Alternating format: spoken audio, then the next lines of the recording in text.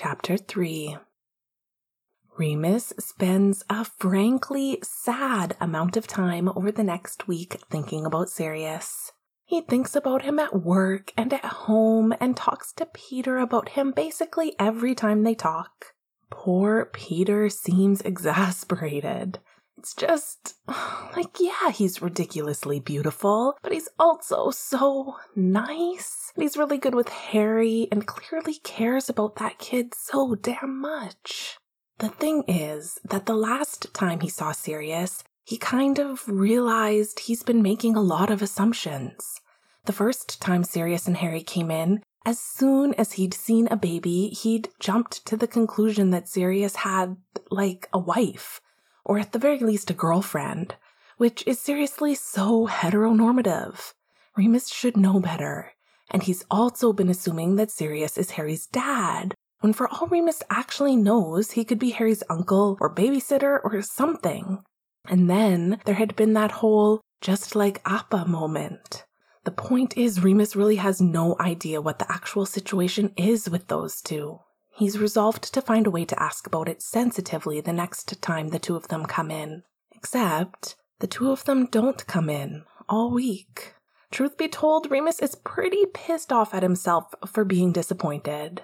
He keeps trying to remind himself that even if Sirius is just Harry's babysitter or something, or even if he's somehow single, he's still painfully out of Remus's league. But that doesn't do much to stop his subconscious getting away from him. By Sunday, he's doing better. He's basically forgotten about the whole thing. Well, no, he hasn't. That's a bald-faced lie he's telling himself to make himself feel better. Unlike last Sunday, he has errands to run, medications to pick up, and groceries to buy, so he won't be able to spend the whole day sitting around and dwelling. So it's good, and he's fine, and it doesn't matter that he might never see Sirius again, because why would that matter? Jesus, he's spiraling, and it's not even 10 a.m. yet. But he gathers some tote bags and heads out the door. Spiral or no spiral, he genuinely does have shit to do today. He winds up at the local Asda about a half an hour later. He grabs that week's flyer and a cart. His list isn't that long, he's just not sure he can handle a heavy basket today, and heads for the produce aisle. He's examining a bag of reduced-priced apples.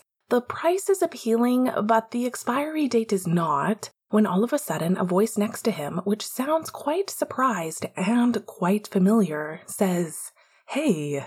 He startles and almost drops the bag of apples. Thank God he manages to hold on, they're bruised enough as it is. His head snaps up to look at the speaker, and then his breath basically gets knocked out of him. Of course Sirius is at his grocery store. Of course.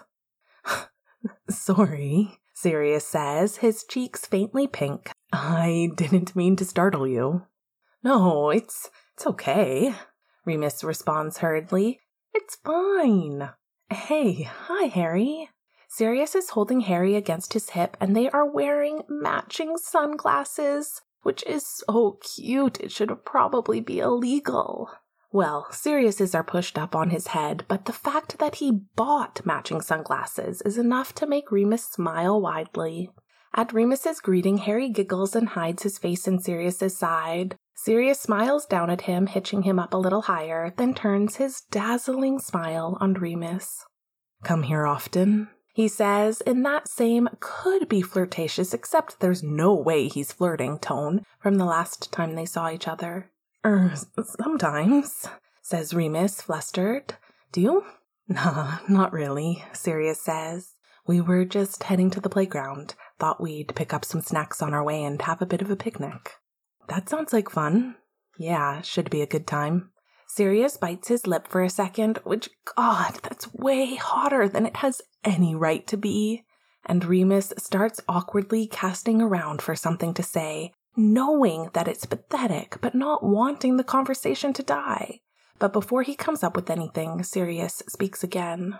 "You want to come with us?" That brings Remus up short. "To the park?" he asks in confusion. He can't help but feel like he must be misunderstanding. But Sirius's cheeks turn pinker, and he nods quickly, and all of a sudden Remus has butterflies like he's back in fourth form or something. Sorry, was that weird? Sirius says with a chuckle. I don't know, you're cooped up in that bookstore, I just thought. And now I'm being rude, aren't I? Fuck. You're not being rude, Remus manages, and then he hears himself say, I'd love to come to the park. Seriously, what? What is wrong with him?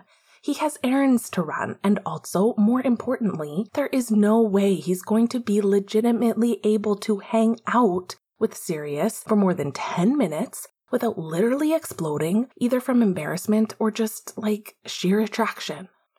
But Sirius's face lights up, which is baffling in and of itself, but there's no way Remus can back out now. Okay, he can do this. He's survived things a lot worse than hanging out with a hot guy who inexplicably seems to want to spend time with him. And it's still early, he'll have time to do his errands later. Great, says Sirius happily. Well, we still need to pick up our snacks, if you don't mind waiting around. Yeah, no, of course, that's fine. Swappies, says Harry, pulling his face away from Sirius's side. Strawberries sound great right now, Sirius replies. Let's go back to your stroller, okay? Do you want to put your cart away and meet us by the strawberries? He directs towards Remus. I mean, if you're okay with hitting pause on your errands for a bit. Geez, I'm sorry. I'm interrupting your grocery shopping. It's totally fine, Remus interrupts with a smile. That sounds like a good plan. I'll catch up with you two in a minute. By the time he makes it back to Sirius and Harry, they've picked out a box of strawberries. The three of them spend about 10 more minutes in the store picking out a few more snacks, and then they set out for the playground. It's not far away, and as soon as they arrive, Sirius lets Harry out of his stroller, and Harry makes a beeline for the sandbox. Sirius follows him with a little bucket and shovel, but he doesn't get into the sandbox himself. He just hands them to Harry, before going to sit down in the shade of a nearby tree and beckoning Remus over. Remus, after a moment's hesitation, grabs the stroller and pushes it over. He lowers himself carefully to the ground next to Sirius, who is looking a little embarrassed. I didn't mean to make you bring the stroller over, sorry. It's really fine, Remus reassures him, leaning back on his hands. Sirius nods and looks over at Harry, watching as he scoops sand enthusiastically into the bucket, dumps it all out again, and starts the process all over. Remus really wants to take the opportunity to ask about Harry, but now that he's actually faced with bringing it up, he has no idea how to do it. All the options he'd come up with over the last week now seem painfully abrupt and awkward. He sits there chewing on his lip for what feels like ages. Sirius doesn't speak either, although he keeps looking up as though he's about to say something, and then stopping himself. It's not unpleasant, though, which is slightly shocking. It's actually a quite comfortable silence. Remus is starting to think that all he needs around Sirius is 10 minutes of panicking and freaking out, and then he can just be a normal person. Unless and until Sirius does something egregiously cute and or sexy, in which point he is going to need another 10 minutes. It's like a formula. They eat some strawberries. Sirius goes and retrieves Harry from the sandbox for that, which is a relief because Remus can focus on the cute baby instead of on Sirius's mouth, all red from the berry juice. And after that, Sirius pushes Harry on one of the baby swings for a while, and then takes him down one of the slides on his lap, which is very adorable to watch. But before too long, Harry is clamoring to get back in the sandbox. Sirius fetches him a new toy, a bright yellow dump truck, from the stroller and lets him have it. I guess the sandbox is his new favorite thing, Sirius remarks as he sits back down next to Remus. Last month he was big on the roundabout. They watch as Harry gets settled and starts filling his dump truck with sand. Then Sirius turns to Remus with this jaunty grin on his face that makes Remus's stomach swoop and says, "So, Remus, tell me about yourself." Remus is mildly taken aback. He blinks a few times, just staring at Sirius before he replies, "There's really nothing interesting to tell." Sirius snorts and tips his head back, shaking the hair out of his face. "Oh, come on, don't give me that." Remus shrugs and racks his brain a little. He really can't think of anything interesting to tell Sirius. but Sirius is looking at him all expectantly, so... "My name is Remus John Lupin." "Wait," says Sirius. "Wait. Your name is Remus Lupin? Your parents named you Wolfie McWolf?" "Yes, okay, laugh it up," says Remus, as Sirius has now dissolved into giggles. "I know, it's terrible." "Sorry," Sirius gets out, obviously trying to stop laughing, but not quite succeeding. "I know I have no room to talk. I mean, my name is Sirius and all, it's just, wow." "I know." He's smiling, though, and can't seem to help himself. "I have grown kind of fond of it, though." "Yeah, you mentioned classics?" Okay, Remus is stunned that Sirius remembers that. He kind of fumbles for a minute before finally managing. Yeah, I studied it at uni for a few years." "And then something else?" No, then I dropped out." He says it without thinking, and then wants to smack himself. This subject has spooked multiple love interests. Love interests? God, that's cringy. He just can't think of any other way to put it. He should know by now not to just drop it on people, or to bring it up too soon. Sirius is already looking at him curiously, tilting his head toward Remus, his eyebrows slightly raised. But when he speaks, he doesn't say what Remus was expecting him to say. "You don't have to talk about it." Taken aback yet again, Remus can't help but chuckle. Sirius's eyebrows raise further and the corner of his mouth twitches up. "What?" "Nothing. It's just... you keep taking me by surprise is all," Remus says, shaking his head a little. And then he hurries on as quickly as possible, hoping that Sirius didn't take note of how corny that was. "It's okay, I might as well tell you now. It's not that big of a deal. Some stuff happened to me when I was a kid that I'd really rather not get into, and I still deal with a lot of pain from it. Like, as in physical pain. My mom mostly had it under control when I was a kid. She knew what to do when it got bad and all, and how to stop it from getting bad and all that stuff, and I mostly have it under control now. But when I moved away from uni, I had a hard time, and it got really out of control, and I couldn't keep up with my coursework and everything, so I dropped out. And now here I am." He rushes through it a little bit and hopes to God that at least for now, that'll be the end of it. He really doesn't feel like getting into all the sordid details of the grayback situation. It takes him a moment to work up the nerve to look at Sirius, but when he does, none of the shock or pity that he's used to seeing is there.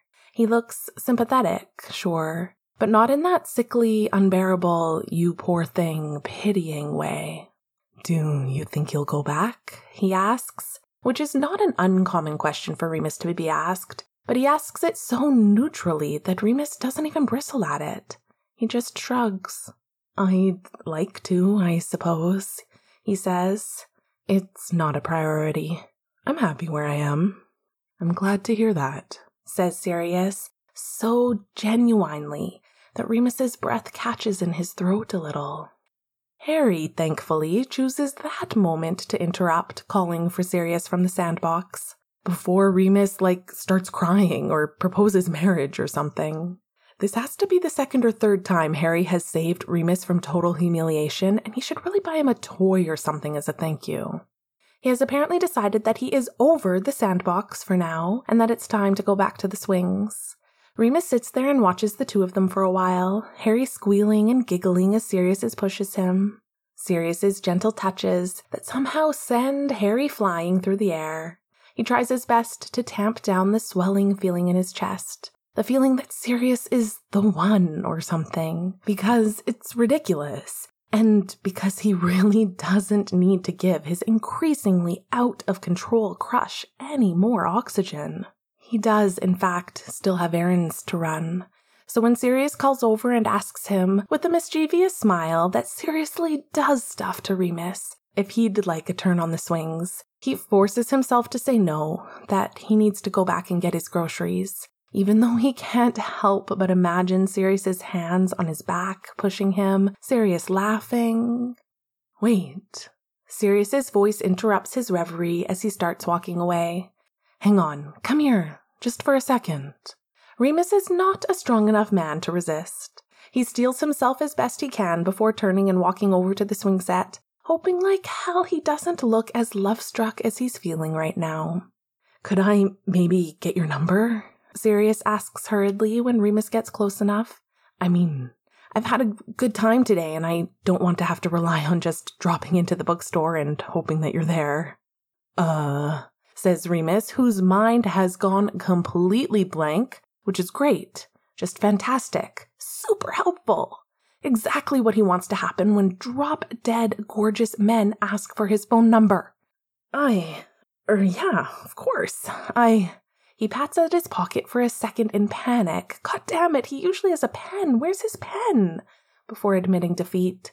I don't have a pen or paper or anything to write it down for you. I can give it to you next time you're in the shop. Remus, says Sirius patiently, clearly making a valiant effort not to laugh. You can just put it right in my phone. Oh. If the ground would just open up and swallow him right about now, that would be truly fantastic. Somehow, though, he gets his wits together enough to punch his number into Sirius's phone.